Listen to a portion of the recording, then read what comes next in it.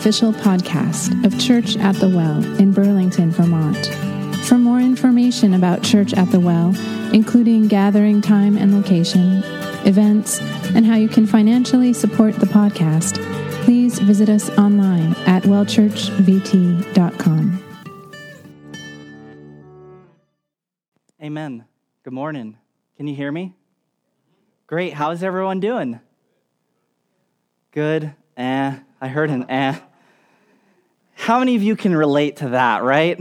Yeah. Some of us can relate to sometimes, especially getting here this morning, trudging through the ice and the snow. Well, I am glad that I'm here with all of you this morning. We're continuing our series through the book of Acts. And so we're going to get started reading our text. And I'm going to have a couple questions for you immediately following the reading of the text. So put your thinking caps on. Welcome to church. Y'all ready for this? I'm going to pop quiz you, all right? On the text, all right. So pay attention. So we're turning to Acts chapter 5. We've been in this series for a number of weeks now.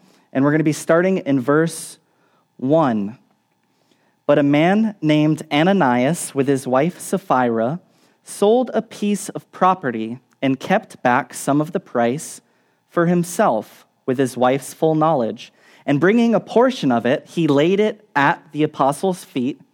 How many of you are glad that when you bring your tithes and offerings to Church at the Well, you don't have to deliver them to the feet of Pastor Adam, right? And he's inspecting it, making sure that everything is appropriate and in order, right? No, we have the joy box in the back, where you can give joyously and generously without compulsion, as Paul writes in Corinthians. So they brought it up, laid it at the apostles' feet.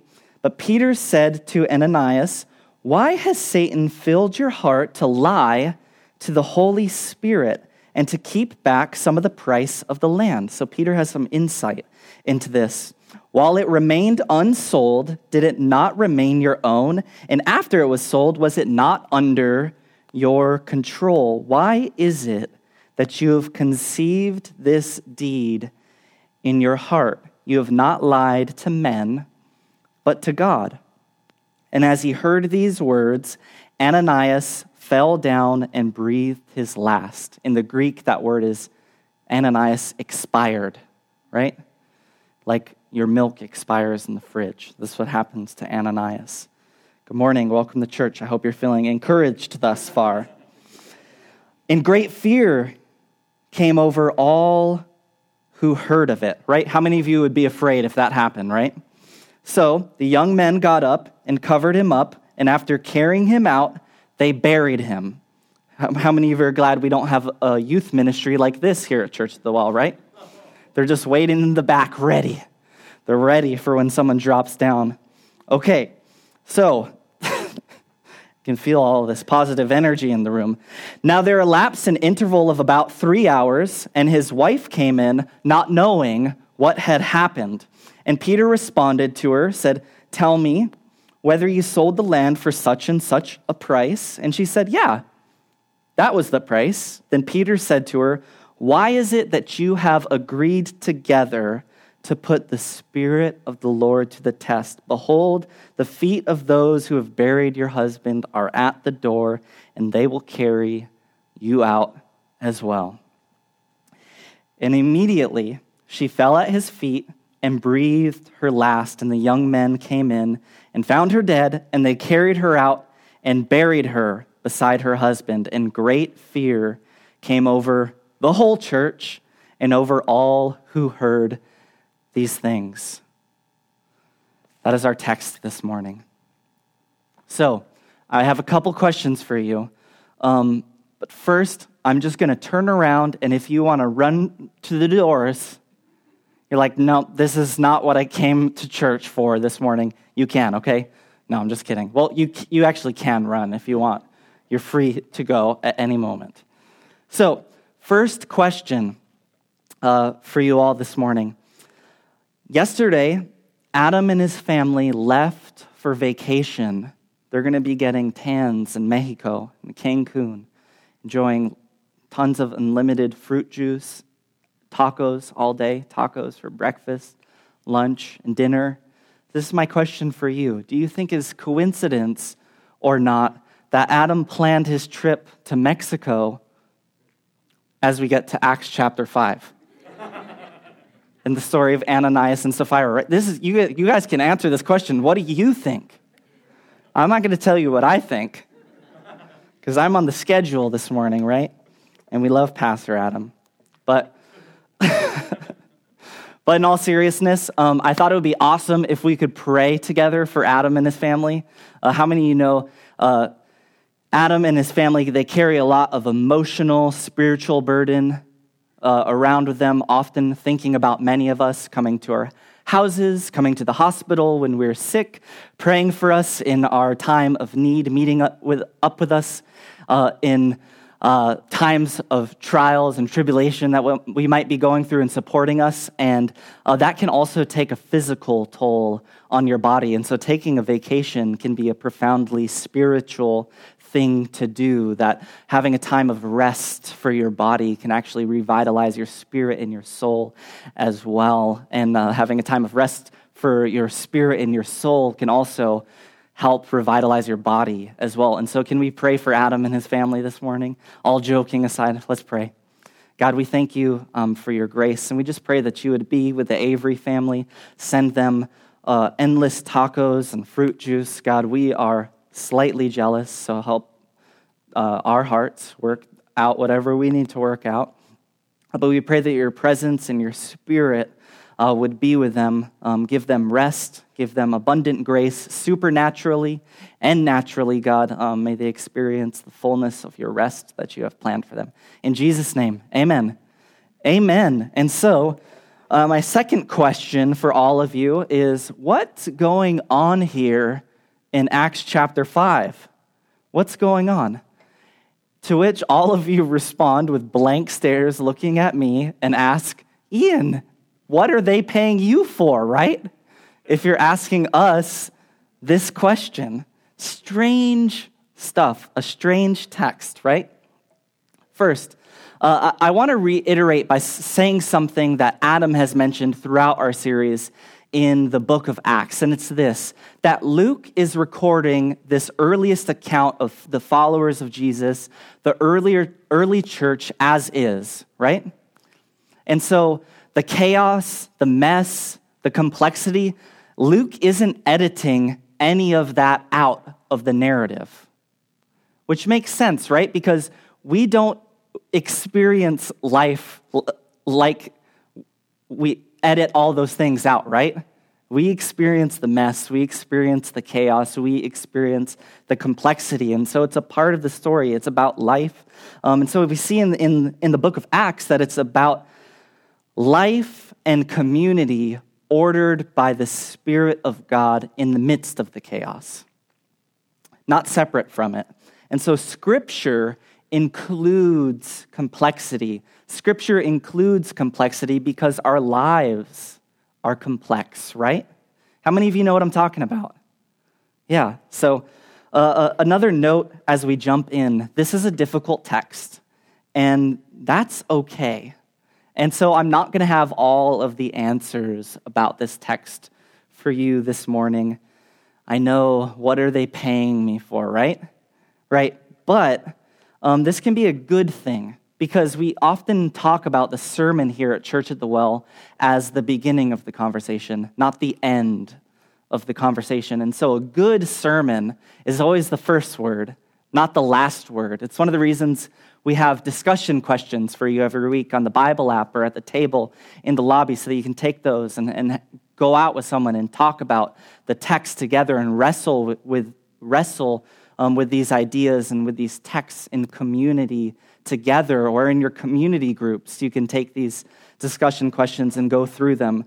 And if you guys want to kind of get into the weeds a little bit more with me in a text like this, which I'm going to try to avoid kind of really getting into the thick of the weeds this morning, because it is a difficult text, send me an email, ian@wellchurchvt.com. Let's go out. Let's hang out. We'll even plan a night this week. If I get 2 emails, we'll plan a little small group, okay?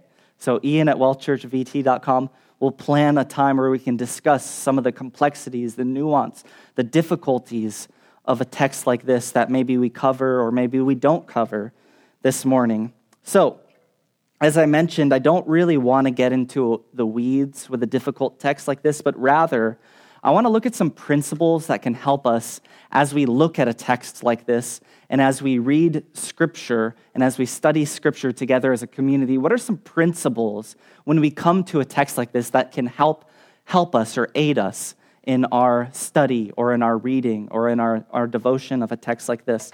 And so I have the principles. I'm just going to put them up for you before we go through them right up here on the screen. So the first principle is always look at the context for clarity. Now I'm going to define what these mean in just a moment. The second one is maintain a Jesus-centered hermeneutic. I gave you a lot of churchy buzzwords there. Sorry about that. The third one is the questions we ask a text matter. And there's a parentheses because this last principle is also a Sufjan Stevens song, and it needs a parentheses title as well, which is don't add details that aren't there. So this first principle, look at the context for clarity. What this essentially means is we develop an understanding of a particular scripture that might be unclear with other scriptures that are clear.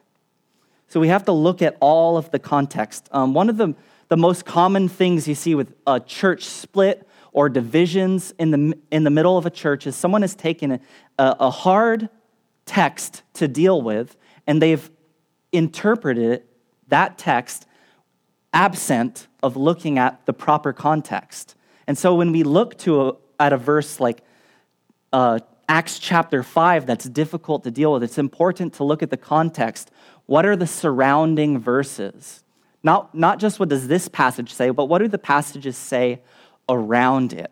What is the larger theme of the book that we're reading? What was the author, Luke, who wrote the book of Acts? What was his original intent in this book? Or we look at the audience. How would the original audience or the original readers of this book have understood this? And so we look to context for clarity. And not only do we look at the surrounding context in that book, but we also look to other portions of Scripture in the entire narrative of the Bible. We look to the clear Scriptures to understand that which is unclear. And after we've done that work, if there's still tension, if there's still not clarity, maybe that's there intentionally.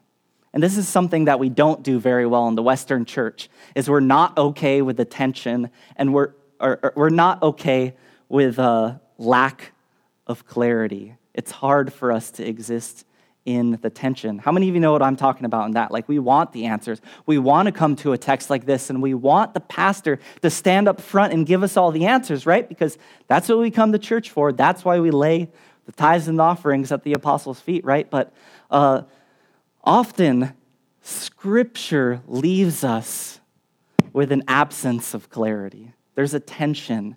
And sometimes that can be a good thing as well. And so if we put the work in and there's still tension, there's still mystery, don't get frustrated. Sit there a little bit longer. There's grace there in the mystery. There's an author by the name of Richard Rohr, and he speaks of God as a mystery, which can be offensive to some because there are whole structures of belief that are developed based on certainty and saying that we can define who God is. But he says this about God being a mystery. He said, God is a mystery. And he says, mystery is not that which is unknowable, but mystery is that which is endlessly knowable. And so to embrace mystery, to embrace lack of clarity or certainty is not to have a lower view of God or Scripture. It's actually to have a higher view of it. It's not that which is unknowable. It's that which is endlessly knowable. The second principle, with all of these buzzwords, churchy buzzwords, a Jesus-centered hermeneutic. One of the major issues that comes up when scholars look at the story of Ananias and Sapphira in Acts chapter 5 is how is this account congruent with the life, person, and work of Jesus, right? I mean, like, isn't all that death stuff, wasn't that like left behind with the Old Testament? Haven't we come to Jesus and he's revealed a God who is love, a God who goes to the cross? Isn't all this death stuff left behind? So first, Scripture doesn't edit out complexity. There's tons of difficult texts to wrestle with in the New Testament, as well as the Old Testament. And also the Old Testament has tons of examples of grace, spontaneous generosity, mercy, forgiveness. And so this Scripture doesn't exist in these two kind of polarized places where we think these separate categories of the God of the Old Testament and the God of the New Testament revealed in Jesus.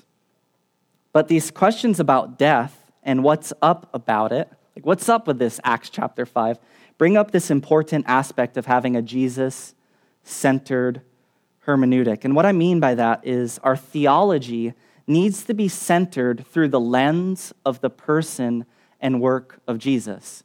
Theology just meaning what we believe about who God is. And so when I say the work of Jesus, I just mean his life in the Gospels. How did Jesus live? How did he walk? And specifically his work on going to the cross. Now, I want to parse this thought out a little bit more than the other principles because this seems on the surface like a non-radical kind of duh thought to say in a church, right? Because when the pastor asks you a question, you can close your eyes and plug your ears and say Jesus, and that's going to be the right answer most of the time, right? Yeah.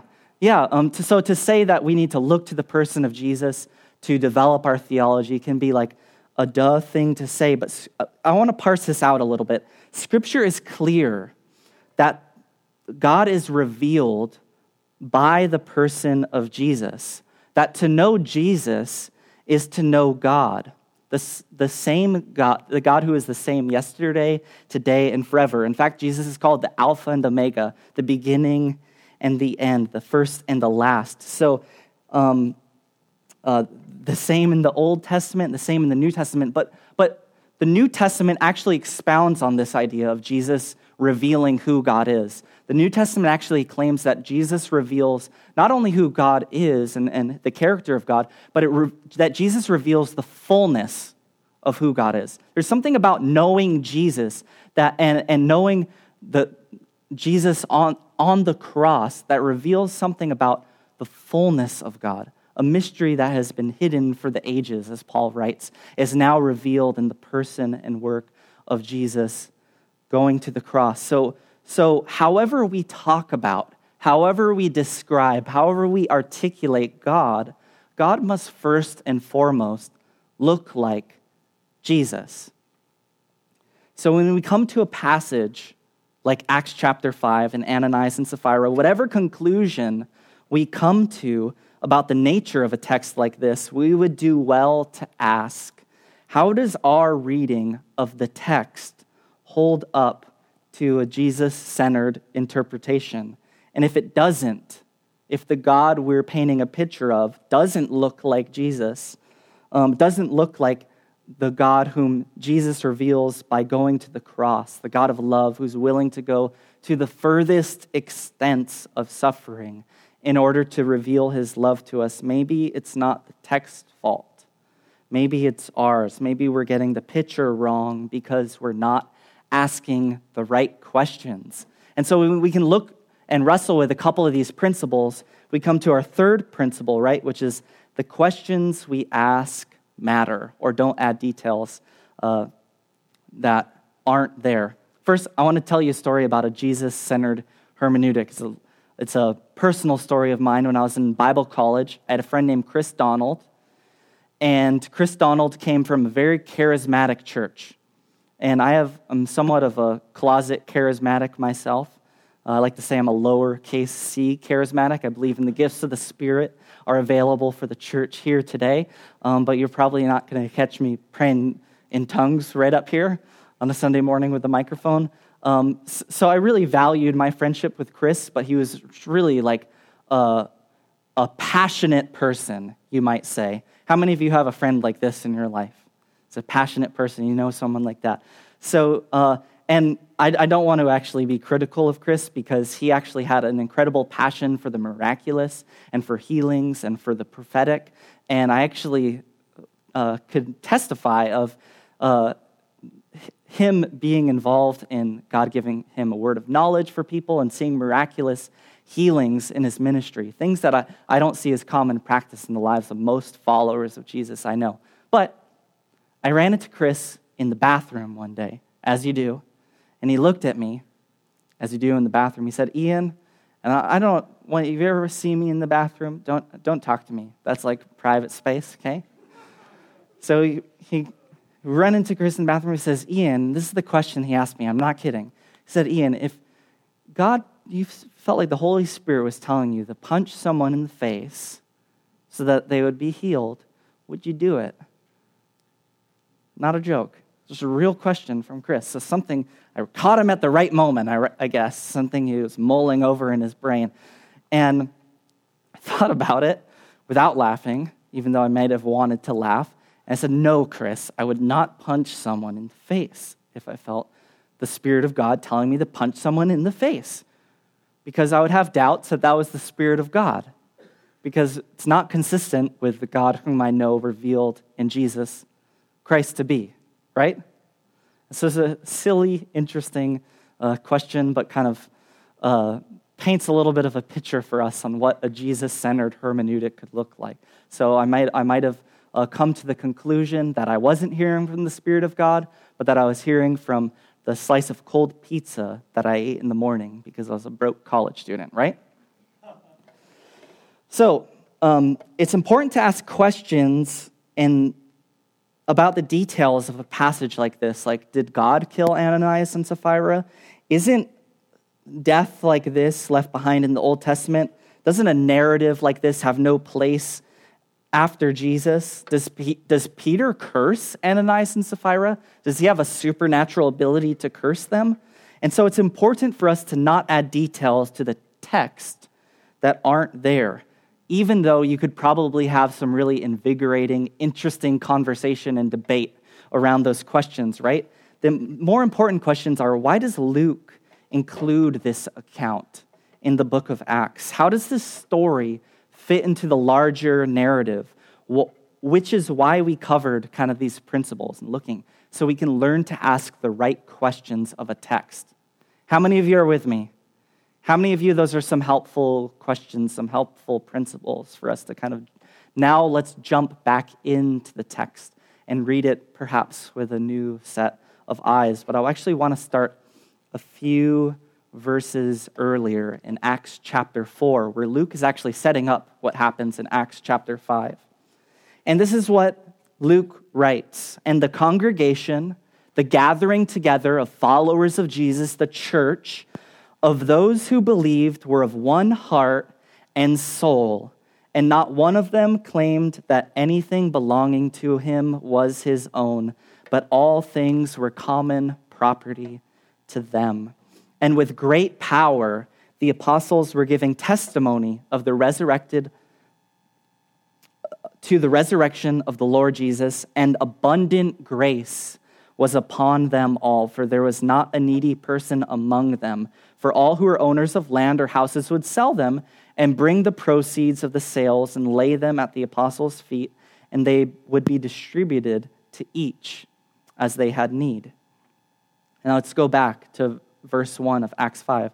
But a man named Ananias, his wife Sapphira, they sold a piece of property and kept back some of the price for himself with his wife's full knowledge, and bringing a portion of it, he laid it at the apostles' feet. But Peter said, "Ananias, why has Satan filled your heart to lie to the Holy Spirit and to keep back some of the price of the land? While it remained unsold, did it not remain your own? After it was sold, was it not under your control? Why is it that you have conceived this deed in your heart? You have not lied to men, but to God." And as he heard these words, Ananias fell down and breathed his last, and great fear came over all who heard it. The young man got up, covered him, and after carrying him out, they buried him. Now there elapsed an interval of about 3 hours. Luke's a doctor, right? He's recording the details that matter. This is something we see Luke do over and over. So if there's not a detail in there, we could probably guess that Luke meant there to not be that detail included. So his wife came in, not knowing what had happened, and Peter responded, "Tell me whether you sold the land for such and such a price." Doesn't include that detail. And she said, "Yes, that was the price." Then Peter said to her, "Why is it that you have agreed together to put the Spirit of the Lord to the test? Behold, the feet of those who have buried your husband are at the door. Breathe her, and they will carry you out as well." And immediately she fell at his feet and breathed her last, and the young men came in, found her dead. They carried her out, buried her beside her husband, and great fear came over the whole church and over all who heard these things. Now, as we look at these two passages side by side, we're given the proper context for what's going on here with Ananias and Sapphira. Like, what's the sin? What's the sin? Is it the amount? Because Luke doesn't record the amount. Did they break some sort of commandment or law? The church, as Luke describes, was experiencing the abundant grace of God. And how did this power and presence of the Spirit of God work itself out, flesh itself out in that early community, right? They experienced abundant grace. We see spontaneous generosity. Luke records that there is great power in the testimony of the resurrected Jesus, and that there wasn't a needy person among them. That's something to do with this grace and this unity, something that the Spirit's doing in their midst was resulting in spontaneous generosity, even to the point where material possessions, physicality, how they viewed those things, their perspective on physicality, material possessions was changing. This is what we see in the church. The sin of Ananias and Sapphira had nothing to do with them breaking some sort of commandment or law by not giving the full amount of the property they sold to the church. In fact, nowhere in Acts is this commanded, this generosity. It seems to be a spontaneous, grace-initiated response to what the Spirit of God is doing in their community. The sin of Ananias and Sapphira was that they broke away from the togetherness that the early church was experiencing through the Spirit binding the community of Jesus' followers together. This is confirmed by Peter's word. This brings a little bit of meaning to Peter's words that he says to Sapphira, "You agreed together with Ananias." They broke away from the fellowship, the koinonia. The sin had nothing to do with the amount of money, but the deceit, the breaking away from the Spirit and the Spirit's presence in the community. Now, I want to ask a question about who do we see as actors in these texts? Who's present? In Acts chapter 4, we see the Spirit of God is an active agent in the church, and the consequences of the Spirit of God at work in the church are what? We read it, right? One heart and one soul. Great power in testifying of the resurrected Jesus. When the Spirit of God is active, we see abundant grace and no needy person. Let's contrast that with chapter 5 in the story of Ananias and Sapphira. First thing I want to point out, nowhere is God mentioned as an actor in the sequence of events in Acts chapter 5. Nowhere is God mentioned as an actor in the sequence of events. So we have Ananias and Sapphira, right? We have Peter, he speaks, and it seems that Peter has prophetic insight or wisdom, right? So potentially the Spirit of God is giving him that wisdom or that insight into what's going on. So we have the action of Peter. Peter speaks out pretty harshly to Ananias and Sapphira. Peter's someone who authenticity would have mattered a lot to, because he was the one to whom Jesus asked Peter, "Why, do you love me?" After Peter denied Jesus 3 times. So authenticity would have been important to Peter, but nowhere is God mentioned as an actor. Who else do we see? What are the other characters we see in the story in Acts chapter 5? The young men, right? So there's young men. They are the ones who come in, they carry the bodies out, and they prepare bodies for burial. They bury them. They bury Ananias and Sapphira. So one more actor we see in Acts chapter 5, and it's important. Peter asks Ananias, he says, Ananias, why has Satan filled your heart? Why has Satan filled your heart? Now, this is an important detail in understanding this text, because if you were to say to me, or if you were to ask, is God killing Ananias and Sapphira incongruent with the person of Jesus who reveals God? I would say you're right. I'd say you're right. Luke's point, then, in Acts chapter 5, reading the context for clarity, having Jesus-centered hermeneutic, is not to strike fear in the readers of this narrative. Though the early church, this was a moment that brought great fear in their midst, right? His point is to show us that a life orchestrated and organized by the Spirit of God looks like.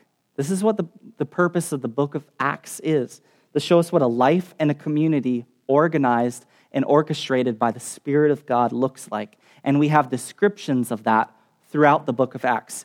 Unity, testimony of a resurrected Jesus, great power, abundant grace. We see spontaneous generosity. We see physical, practical, tangible needs being met in the community of followers of Jesus. This is what happens when God shows up, when the Spirit of God is at work, and a community of faith actually should move people into a place of abundant life.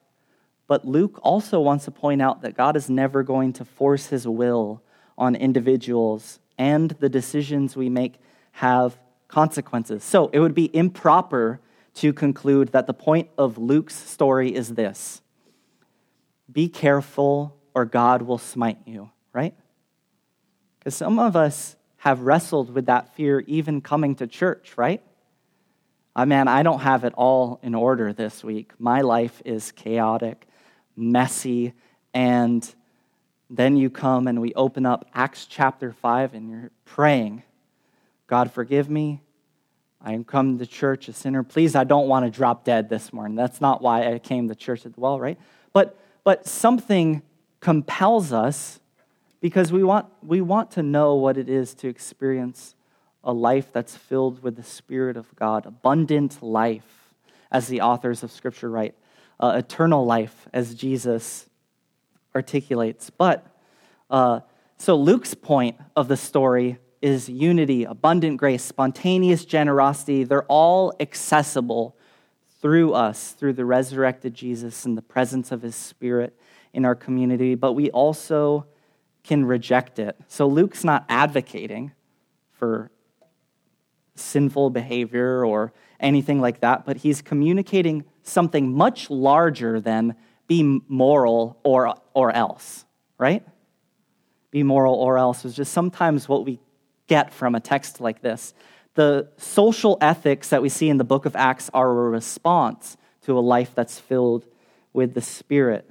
And so if we're to conclude anything about a passage like this, it's that death is what happens outside of the will of God, apart from the Spirit of God, not because of God. When God shows up, he brings life. He brings life. God is an agent of life, not an agent of death. There's lots of details to wrestle with and debate about, but to me, God is the source of life, God is the giver of life, is not one of those details. When God is active, results in abundant life and grace. Jesus insists, which is interesting that we see Satan mentioned here in this passage, that the enemy is here to steal, kill, or destroy. That's not what God is about. God's the giver of life. So when we interact with a scripture like this, when we talk about Jesus as a church, we need to be very clear that pursuing Jesus is to pursue life. Too often we can twist a scripture like this and then use it where then the main articulation of Christian spirituality becomes just scare people because of fear of death, right? How many of you have seen this or have heard this testimony of the church, right? The church has a really bad testimony of this, right? But that's not good news. It's not an interesting story. And that's a story that starts in Acts 5. It ignores Acts 2, where the Spirit is active. It ignores Acts 4, where the Spirit is active. And it ignores the entire book where the Spirit of God is active. And all sorts of people from all sorts of places who speak all sorts of languages are experiencing the abundant grace, vitality, and life of the Spirit of God when they least expected it, right? And so we come to something like this, and the conclusion is that the vitality, grace, and life of the Spirit of God are available to us here and now. Thank you for listening to our podcast. Church at the Well is a community reintroducing Jesus in Vermont through worship, service, creativity, and community.